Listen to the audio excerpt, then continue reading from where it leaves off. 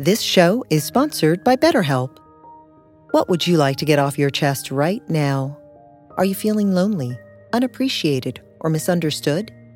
When you keep these feelings bottled up, they can affect you negatively.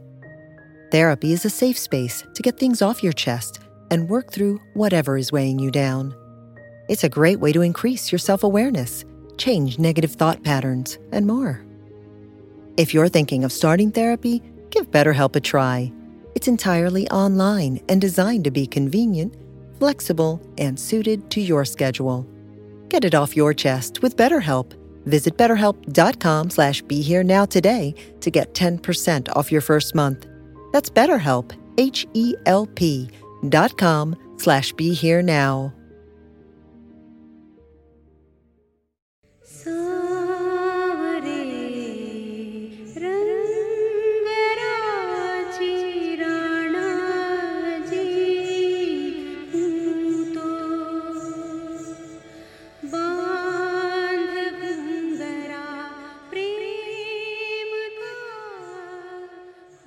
Hello, and welcome to the Shakti Hour, a podcast on Ram Dass's Be Here Now network, where I speak with women about their personal experience on the spiritual path. My name is Melanie, and today I'm sharing with you a conversation I had with Ruby Warrington of thenuminous.com. Ruby is the author of Material Girl, Mystical World, The Now Age Guide to a High Vibe Life. She has co-founded a series of events called Club Soda NYC and an online spiritual mentoring program called Moon Club.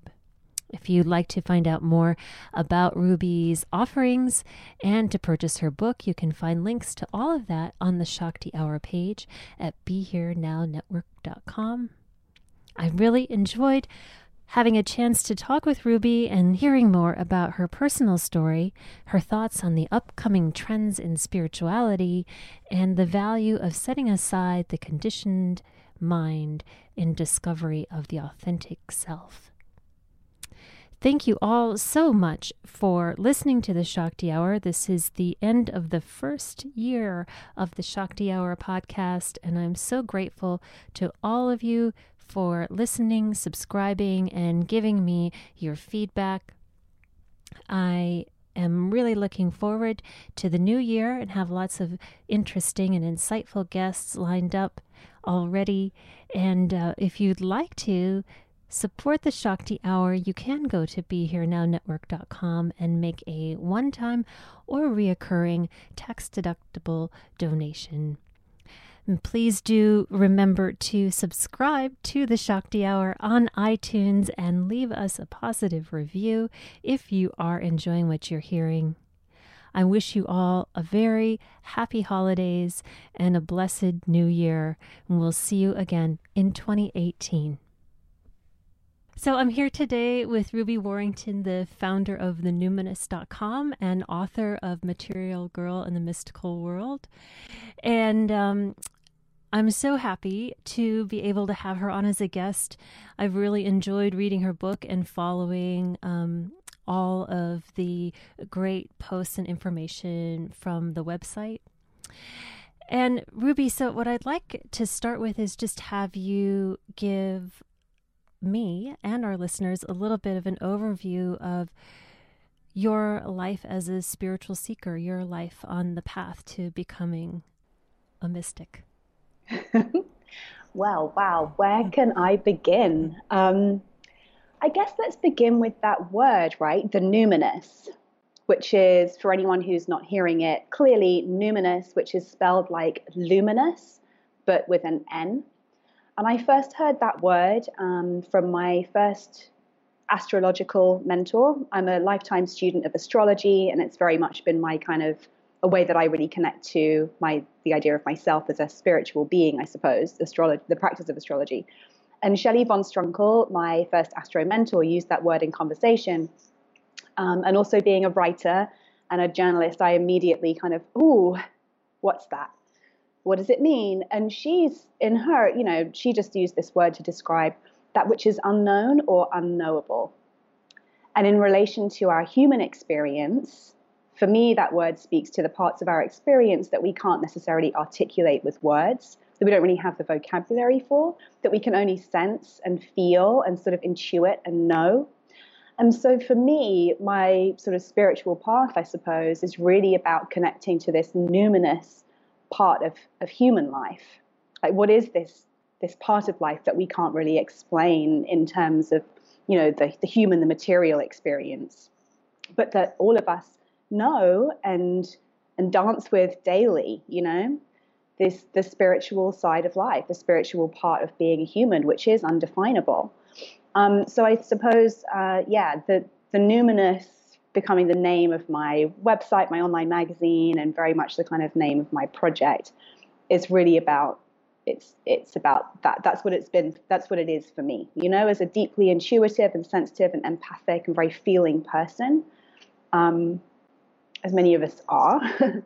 I really have always felt a very strong connection to that part of life. And until I heard that word numinous, I never really had a word for it. And I didn't really know how to connect with it or have any sort of like outside validation, I suppose, that this was a part of life that was worth investigating or that bore any real relevance or importance. Whereas to me, as an individual, it always had.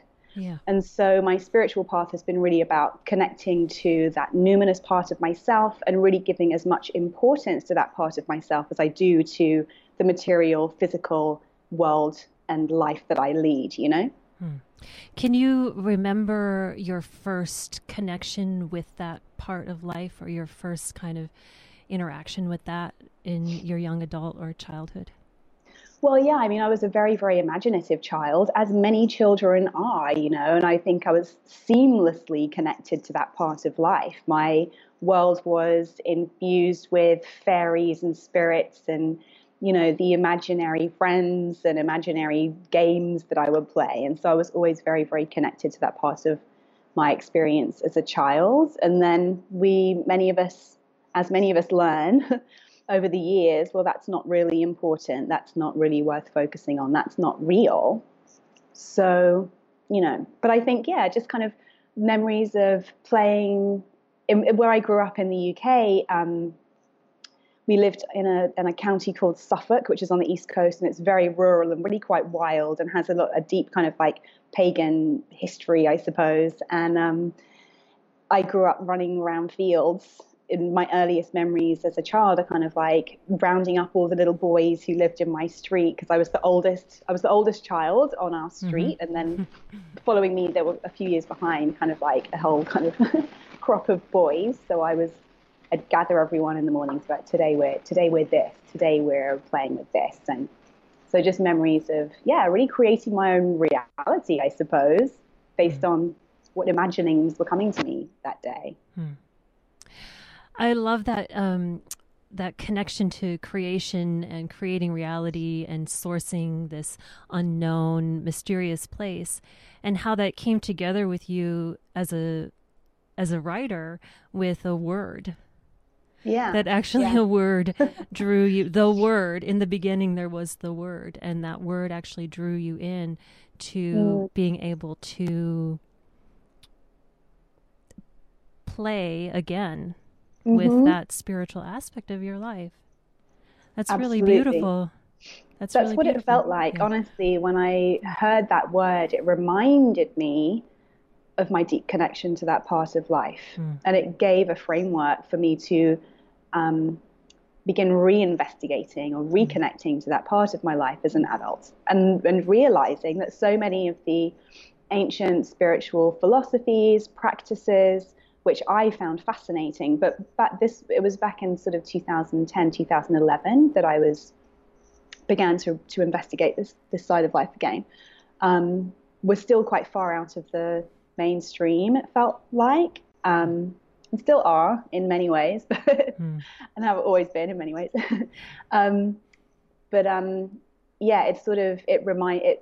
It helped me tap into the fact that so many of these practices, philosophies are actually about reestablishing that connection or honoring that connection to the numinous part of ourselves. And so what practices started bringing you back in? This word was the trigger. And so what did you start to do to draw that connection back into your life? Well, like I said, astrology has always been a real passion of mine ever since I was a child. I remember actually one of my earliest memories was, I guess I was about 3 years old, having learning that I'd been, for some reason, that I'd been born in the year of the dragon.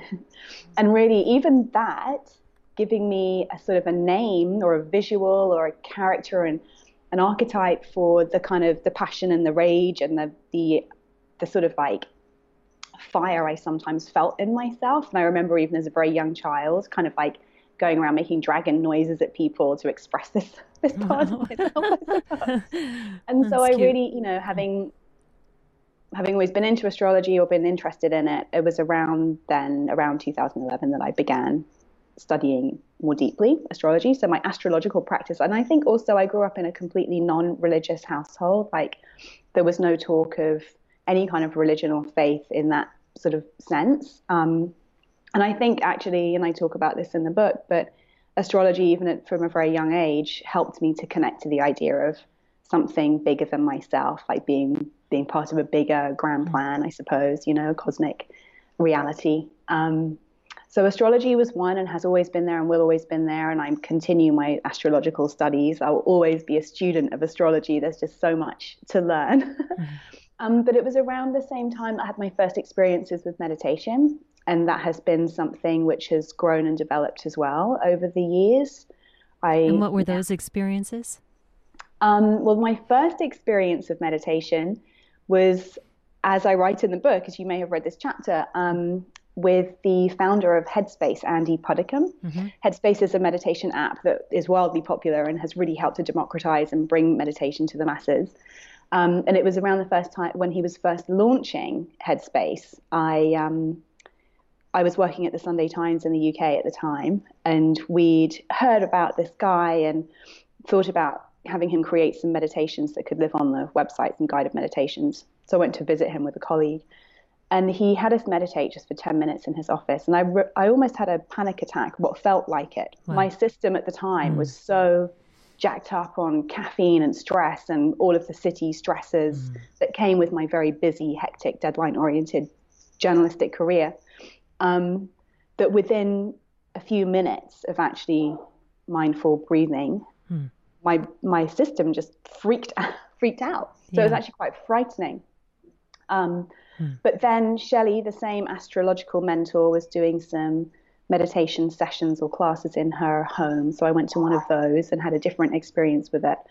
And it was the first time I actually acknowledged that I am separate from my thoughts. And I remember she had a very distinct and sweet way of describing it, after the first sort of just mindful meditation practice she guided us through.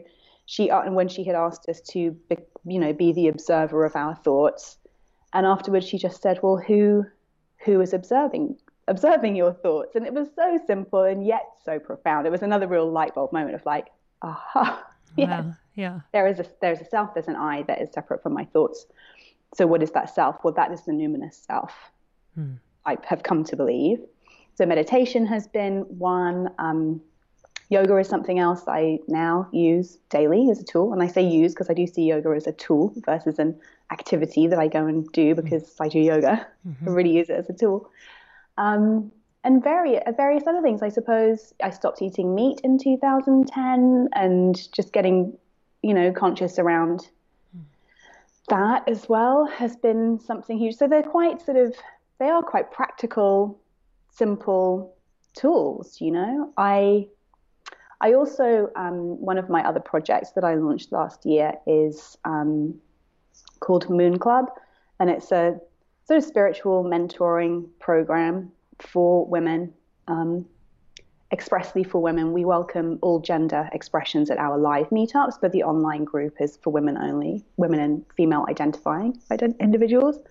And so developing a really strong moon practice and ritualizing that in different ways has also become a way to really connect to the cycles of nature and to the cosmos as well. So that's something else. Give me a little bit more, maybe on your perspective from now, looking back after having created this whole world, around that moment in the Headspace office. of 3 minutes of time. Like, what can you say about that now, looking back on it? Or what else can you reflect on that moment of being in that office? You mean the physical experience I had of meditating and actually feeling very... Because I'm actually, when you were telling that, and kind of in the whole overarch of your story, I'm seeing almost like these two kind of parallel lines that were running at the same speed. And it seems like in that moment they flipped. One was on top and one was like the subline, and then they flipped. And it seems like it was that moment when it really twisted. But maybe that's not, but it feels like a really potent moment that, I'm not sure. It just seems interesting. So what is that? I was very surprised to have had that kind of a physical reaction. And when I say it was like a panic attack, I experienced rapid raising of my heart rate, feelings of vertigo, and just feeling disembodied, clammy hands, and panic, And I think that, I guess looking back, I can say that I had been unconsciously suppressing or not connecting to my emotional, spiritual self without even realizing it. I was in this very stressful job, like I said, that was very much about meeting deadlines, showing up on time, being this person in the world, like 9 to 5, that was it. I was like everybody I knew at the time, self-medicating with caffeine, alcohol, other drugs, shopping, addiction, all of these things. But that was completely the norm in my world.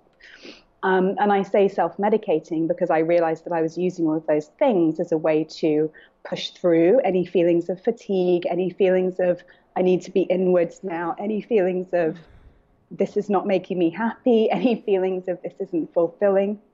And I think that, even in those few minutes with Andy of closing down the conscious monkey mind, that part of myself that was so craving some kind of recognition went, whoa, hi, yes, I'm here.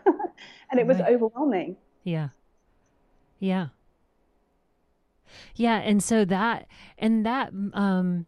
but something in you was able to push through that moment.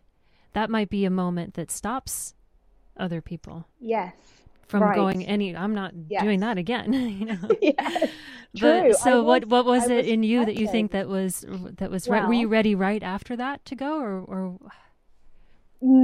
I can't remember precisely the time scale. Yeah. But I think, yes, I was frightened. I did not want to go. I thought meditation, wow. I was like, this is supposed to be relaxing. That felt like the opposite. Yeah. But I was already under the mentorship of Shelley. I'd already identified that some things weren't working for me. I was suffering extreme anxiety in my job. It was this is the thing, it's kind of lost slightly to the mists of time, but it's all around the same time I had a consultation with a nutrition. Well, actually, I interviewed a nutritionist for my job and brought up in conversation that I was having trouble sleeping. I was very anxious, and he suggested that I stop drinking coffee and cut sugar out of my diet. Within 2 weeks, my system had calmed. I was sleeping through the night again. I felt optimistic about the future, opposed to being completely overwhelmed all the time. So that had a profound effect. I had already identified that I needed to find something outside of my job, my career, which had been so important to me, and I'd really put everything into, and had succeeded as a result. So I had approached Shelley about, deepening my astrological studies, just to have something on the side that would feed my soul for, not that I was necessarily thinking it that way, but there was something that would bring more meaning to my days, I suppose. And so when Shelley then let me know that she was going to be, and it was probably a few months later, that she was going to be teaching meditation, and did I want to come and try it? I think I'd already spent enough time with her. And she's an astrologer, a very eminent astrologer in the UK. She's actually from California, but she's been working in the UK for 30 years or so now, I suppose. But her apartment where I would go for my sessions with her is kind of like the Harry Potter library. It's like every book under the sun about every different mystical tradition. And she had been telling me all about her different travels and studies, the gurus she'd worked with. And so I was very open to all of these subject areas with her as my guide. And so when she said that she was going to be teaching meditation or kind of doing these intro sessions, I decided to try it again. But when that first moment came, when she asked us to close our eyes, and I was nervous, of course, but I am also a natural born seeker. I think I'd already had this experience of, changing my physical well-being through changing my diet. And I was deeply fascinated by what she was teaching me about outside of meditation. So I guess I had Sagittarius rising, so I am a seeker. There was some infrastructure that in place, and it's like you kind of were setting up. There was the coffee was gone, there was this relationship with this woman. There was there was a little bit of infrastructure so that when the stop happened, there maybe was already some support in place to keep going. And I think, I honestly, when I first had the experience with Andy, my immediate thought was, well, there's something wrong with me because this works for everyone else. I didn't immediately go to, wow, meditation is dangerous. I immediately went to, okay, there's something unbalanced within me that I had that reaction. So this is helpful to many millions of people. So right. I was willing to try again because there was some science. You were scientific about it on some level. Yeah. There's a lot of people that are enjoying this. So exactly. Right. Yeah. And I think even in the few months probably that had passed, the conversation around meditation was becoming more mainstream. And I was curious. And so how does it feel to be in this moment where, this is all happening? I mean, does it feel, the timing of your awakening with this happening culturally? I mean, how does that feel to be a part of that? Very aligned. Yeah. I mean, it's really interesting. Like I had worked as a features journalist, specializing in sort of like lifestyle trends for my entire career. And I've always been very attuned to the zeitgeist in that sort of a way, like able to spot this is going to be the next trend. However, I launched the Numinous officially 2013, but I began working on it in 2012. None of which was planned. And it's been very interesting to see how my feeling and my impetus for creating the Numinous was that coming from this very kind of glossy, aspirational fashion magazine background, with a deep interest in all things esoteric, it felt to me there was a gap for some kind of a publication that brought those two worlds together in order to perhaps remove some of the stigma that can exist around mystical subjects as being flaky or woo-woo or weird or out there. I saw these as tools with huge potential benefit to everybody on the planet, and really felt there was space for a platform that presented them in a way that was like super palatable and accessible and intriguing and beautiful, beautiful to the kinds of audiences that I had been used to speaking to. And so it's been really interesting to see how during that time frame, 2011-12 to now, these subjects have come much more into the mainstream in terms of, a young kind of like hip, fashion conscious millennial audience are very much like talking about all of these things now. And I do like to think that the Numinous has been part of broadening that conversation. But at the same time, I just feel like, my book, which was a spin-off really from the Numinous, it introduces many of these subjects through the lens of my own personal experiences, I think that my personal experience and my personal journey has been a reflection of what's been happening on the macrocosm. And in a way, I sort of feel like my whole life I've been very attuned to that because, like I said, I've always written about social trends. It's just kind of I just am energetically aligned in a way with what's going on in the macrocosm. And so, yeah, it's been really interesting. And like I said, it just feels very aligned. I feel much more, there's a chapter on doing your Dharma, and I feel much more aligned with my purpose to be using that natural gift in this way to promote and kind of write and communicate about something which I feel can be and will be and is so beneficial to the populace, versus writing about fashion trends or, whatever it was I might have been writing about before. Yeah. And there's the chapter about yoga in your book. I was just struck with, you just lay out the 8 limbs of yoga in a breakdown box, and I was like, oh, these are texts that, many of us, it took like a lot of time to find this text and to get into the sutras and to understand, what's going on and who's Patanjali, and I love that it's just there. It's just, you just lay them out. Here's a himsa. Here's some samadhi, and then you can just keep going, or you can take that and go deeper in. And I think, I mean, how's the reception been to that? Okay, so a couple of things. Yeah. Writing the chapters on yoga and meditation were almost the most difficult. Yeah. Because I kind of felt, well, there are thousands of years of knowledge here. Yeah. How do I make this accessible and relevant while also respecting these traditions? Mm-hmm. And it was very difficult to do that. Mm-hmm. But I knew I wanted to include these because these are 2 practices which, if anything, are the most accessible, have become the most accessible and mainstream, and are very much an entry point for a lot of people into this numinous world. So it was a huge challenge. And the response, by and large, has been, thank you for making this so relatable. Okay, yeah, I get it now. Okay, yeah, this does feel like it can be for me.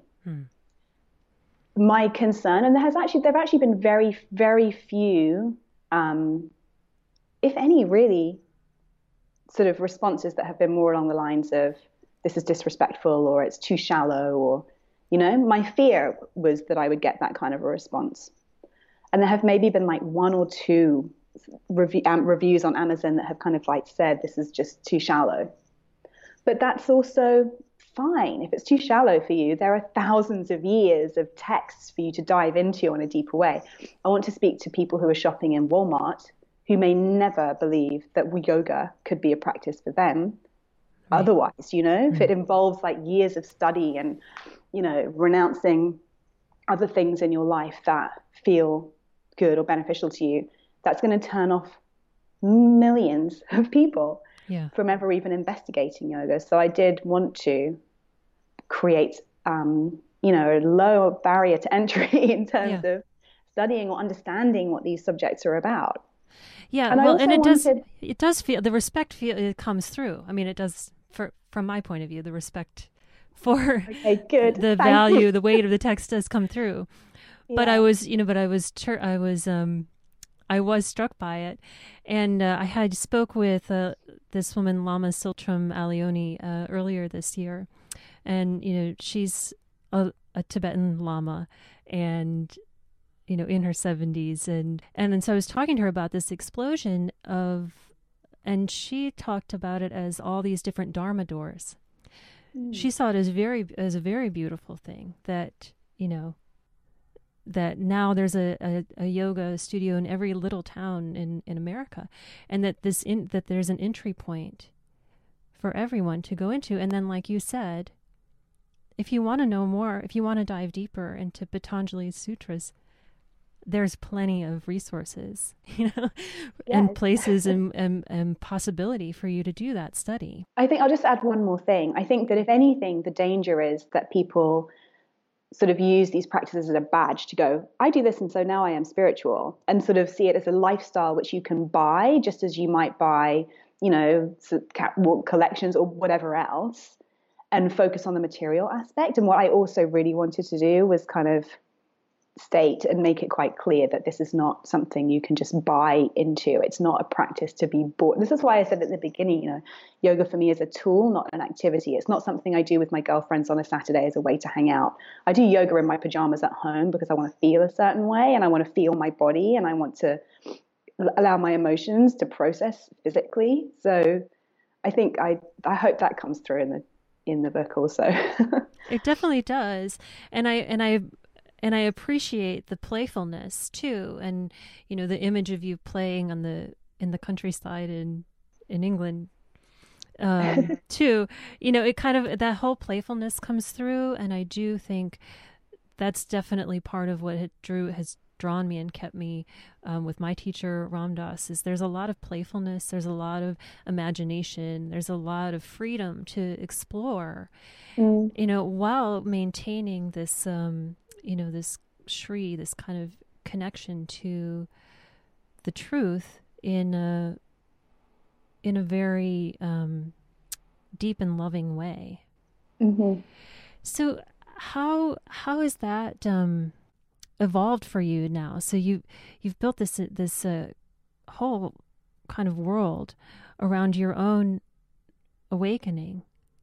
And so how is that evolving for you now personally? Like, how are you feeling within that? One very personal outcome has been that I no longer drink alcohol, and I've become a passionate advocate for what I call sober curiosity. Mm-hmm. Again, bringing that playfulness to what I think is actually a very deep and big subject when we're talking about our spiritual well-being. Mm-hmm.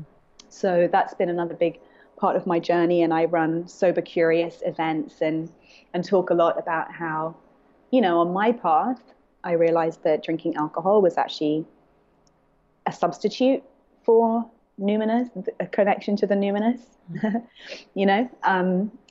and that a substitute that also came with many toxic and unwelcome side effects. So that's been a huge part of it. So, in terms of my life now, I feel physically better than I ever have. I have a slight cold today, so if you hear me snuffling, it's actually the first time I've been even close to sick for several years now. Mm-hmm. So physically, I feel very well. One thing I think I do like to talk about is that, the book is called The Now Age Guide to a High Vibe Life. And I think a lot of people enter onto this path when they're not feeling great and they want to feel better in some way. Happier, more relaxed, like more connected, all of these things. I don't feel happier. I'm not kind of like walking around on cloud nine all the time. And I think a big part of my path and a big realization has been that, wow, to live a high vibe life or to feel this numinous connection doesn't mean feeling happy and upbeat all the time. If anything, it just means being much more connected to when I don't feel those ways and when I feel difficult emotions, and actually welcoming those emotions as part of my whole experience. And so, yeah, I'm healthier. I'm not happier. I am just more, but I'm more myself. I'm 100% myself, and myself is sometimes sad, anxious, overwhelmed, depressed, all of those things too, and that's okay. So that's been a big part of it, I guess. I feel very, very passionate and grateful and to have birthed many creations in the world that I feel really of value and importance, that I feel deeply connected to. So, yeah, where I am now, I'm hopefully going to be writing another book next year.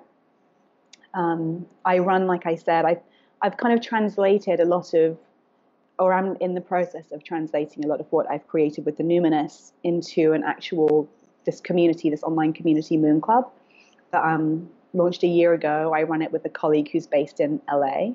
And that's been a way to really build an actual community around these practices, around this journey I've been on, to be able to pass back to others and inspire others to pursue this kind of a path for themselves. And that feels really, really great, actually, to be actually connecting with people in a much more real way with it all. The Numinous is going to be having a bit of a revamp and a tweak for next year. That's exciting. But yeah, it's all exciting. You know, my life is extremely rich, Yeah. extremely richly textured. I remember once, yeah, hearing that phrase. I can't remember when I first heard it, but you know, the idea of living a richly textured life, and that's how life feels to me now. Hmm. And you feel like that's a direct result of your spiritual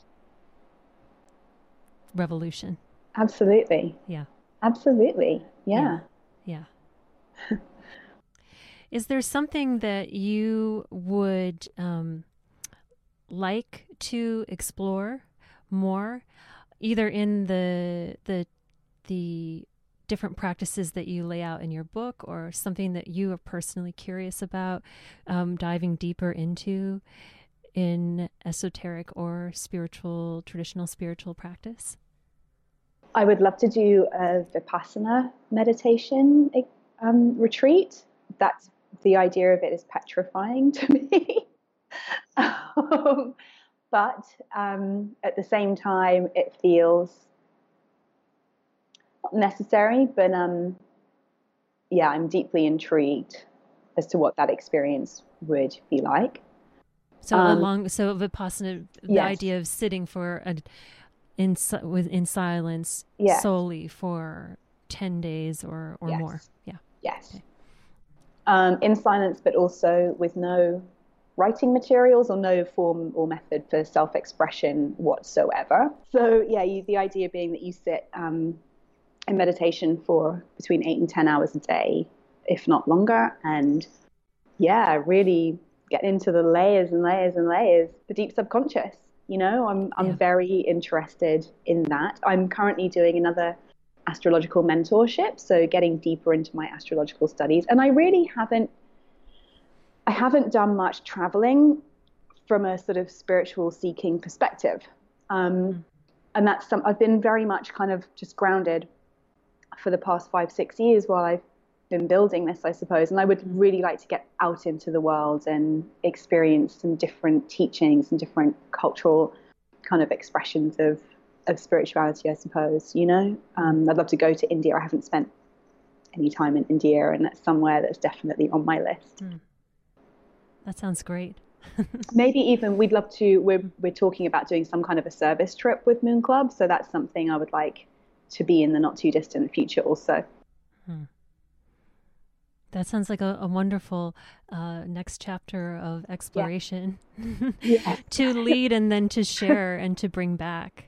Yeah. And I do think that like, you know, this idea of spiritual leadership, if that's like a real thing, I'm not sure, because, you know, I think like Ramdas has said often, he used to refer to himself as rent-a-mouth, that he was just the one that was set there to tell everything that we already knew, and we would sit there and nod, basically him reflecting back to us what we knew inside. I love that. Yes. Because Yes. I shy away from that idea of like teacher, leader. It's like, no, I'm just an inspiration. Like I can inspire you through living my journey and my truths to do the same yourself. You know, that's what it is. Yeah. Right. And tuned into each of our individual gifts, your gift of tapping into trends and being able to write and present about it in a way that draws people in. And that's, you know, for me, that this moment spiritually is really what that is asking and calling from each of us, is to find what that is and to give from that place. And that is part of the cycling in of all of our evolution spiritually and our consciousness expanding together. Yeah, I love that. And that's really something, you know, our tagline for Moon Club is own your voice, find your story, serve the world. And I think that, yeah, the fact that we all have a unique and individual set of circumstances, evolutionary processes, karma, that inform our journey, means that we all have an equally important story to share to inspire others. And if it means inspiring one person, if it means inspiring the people in our family, if it means inspiring the people in our school, whatever it is, then that's enough, you know. And it's really important for us all to step into that role. is there anything else that that you think is out there with your trend-setting eye in the zeitgeist that might be percolating for us spiritually right now, or on the in esoteric practices? Ooh. I think there's still a long way for it to go in terms of this conversation becoming more mainstream. Really, it's funny from where I sit now in my Numiverse, and most of my close connections now being people who are very much on this path and in this conversation.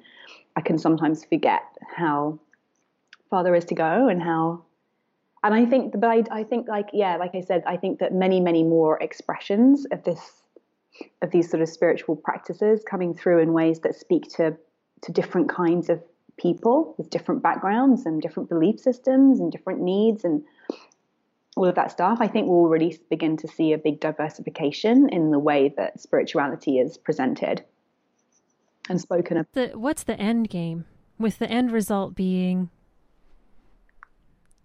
what's the intention? Well, I think, so much of what my book has been about and what my journey has been about is the idea that, so many of us live our lives from behind these deep, deep layers of conditioning and are not really expressing our true selves. And that's the root of so much suffering for people. Mm-hmm. And so I think the end goal would be for everybody to feel free and empowered to just be themselves. That's it, really. It's that simple. That's beautiful.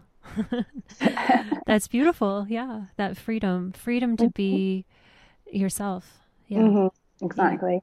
Yeah. And the suffering, I really did feel that, like the suffering of living behind those layers of conditioning and being able to come out of that and to step into something authentic really is that freedom.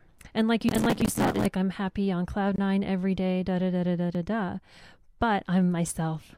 Exactly, and I'm accepted, and I accept myself. In all of with all of my flaws and with all of my kind of uncertainties and with all of my quirks and with all my strangeness. And you're able to give from that place in a way that is helpful to others. Exactly, and I think not only are you able to give, but you no longer need to take.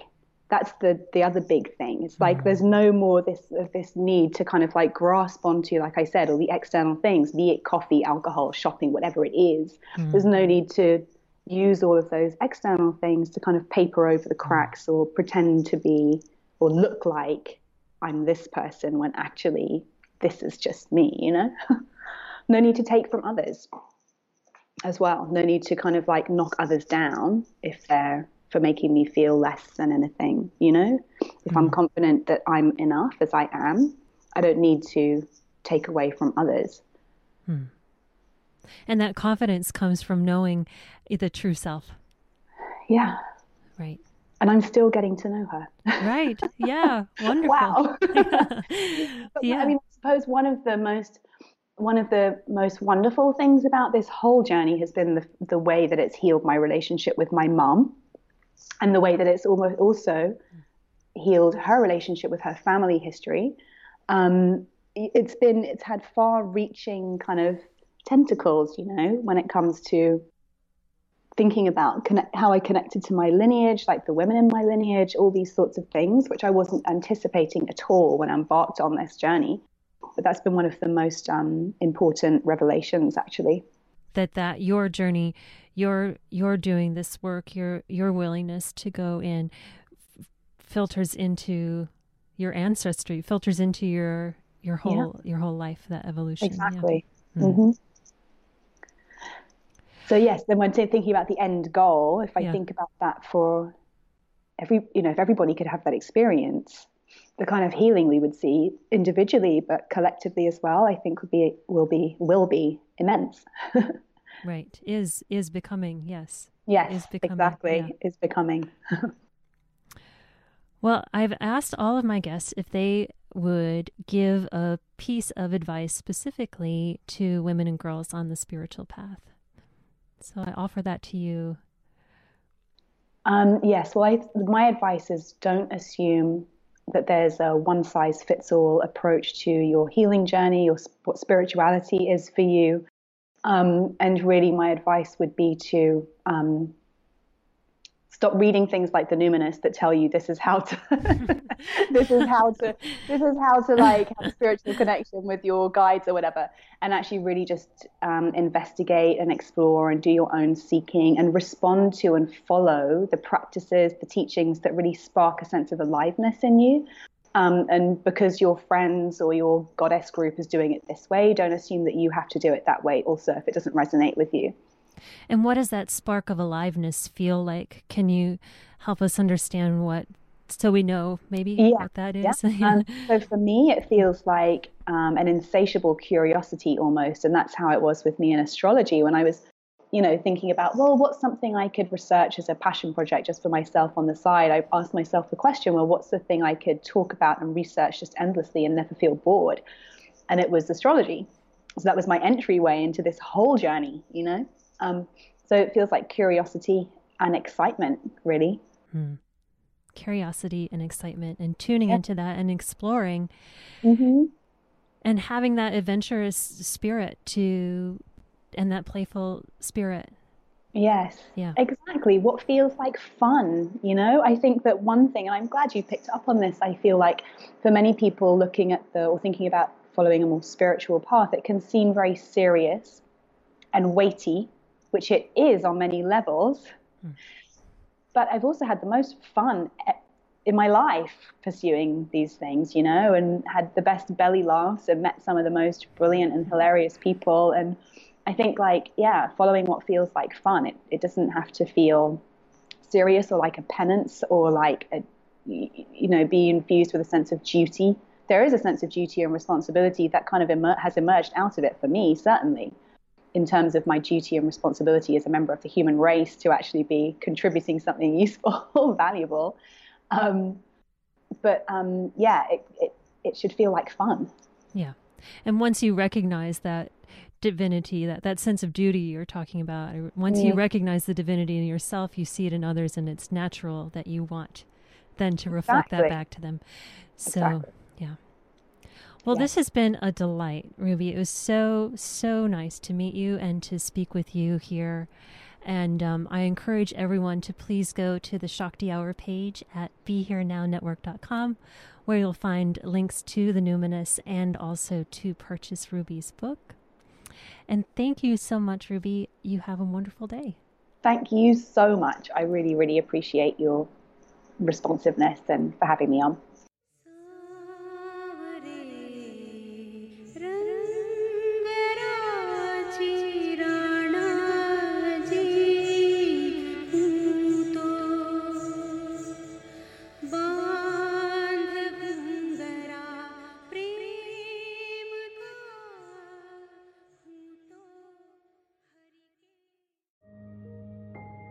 This show is sponsored by BetterHelp. What would you like to get off your chest right now? Are you feeling lonely, unappreciated, or misunderstood? When you keep these feelings bottled up, they can affect you negatively. Therapy is a safe space to get things off your chest and work through whatever is weighing you down. It's a great way to increase your self-awareness, change negative thought patterns, and more. If you're thinking of starting therapy, give BetterHelp a try. It's entirely online and designed to be convenient, flexible, and suited to your schedule. Get it off your chest with BetterHelp. Visit BetterHelp.com/BeHereNow today to get 10% off your first month.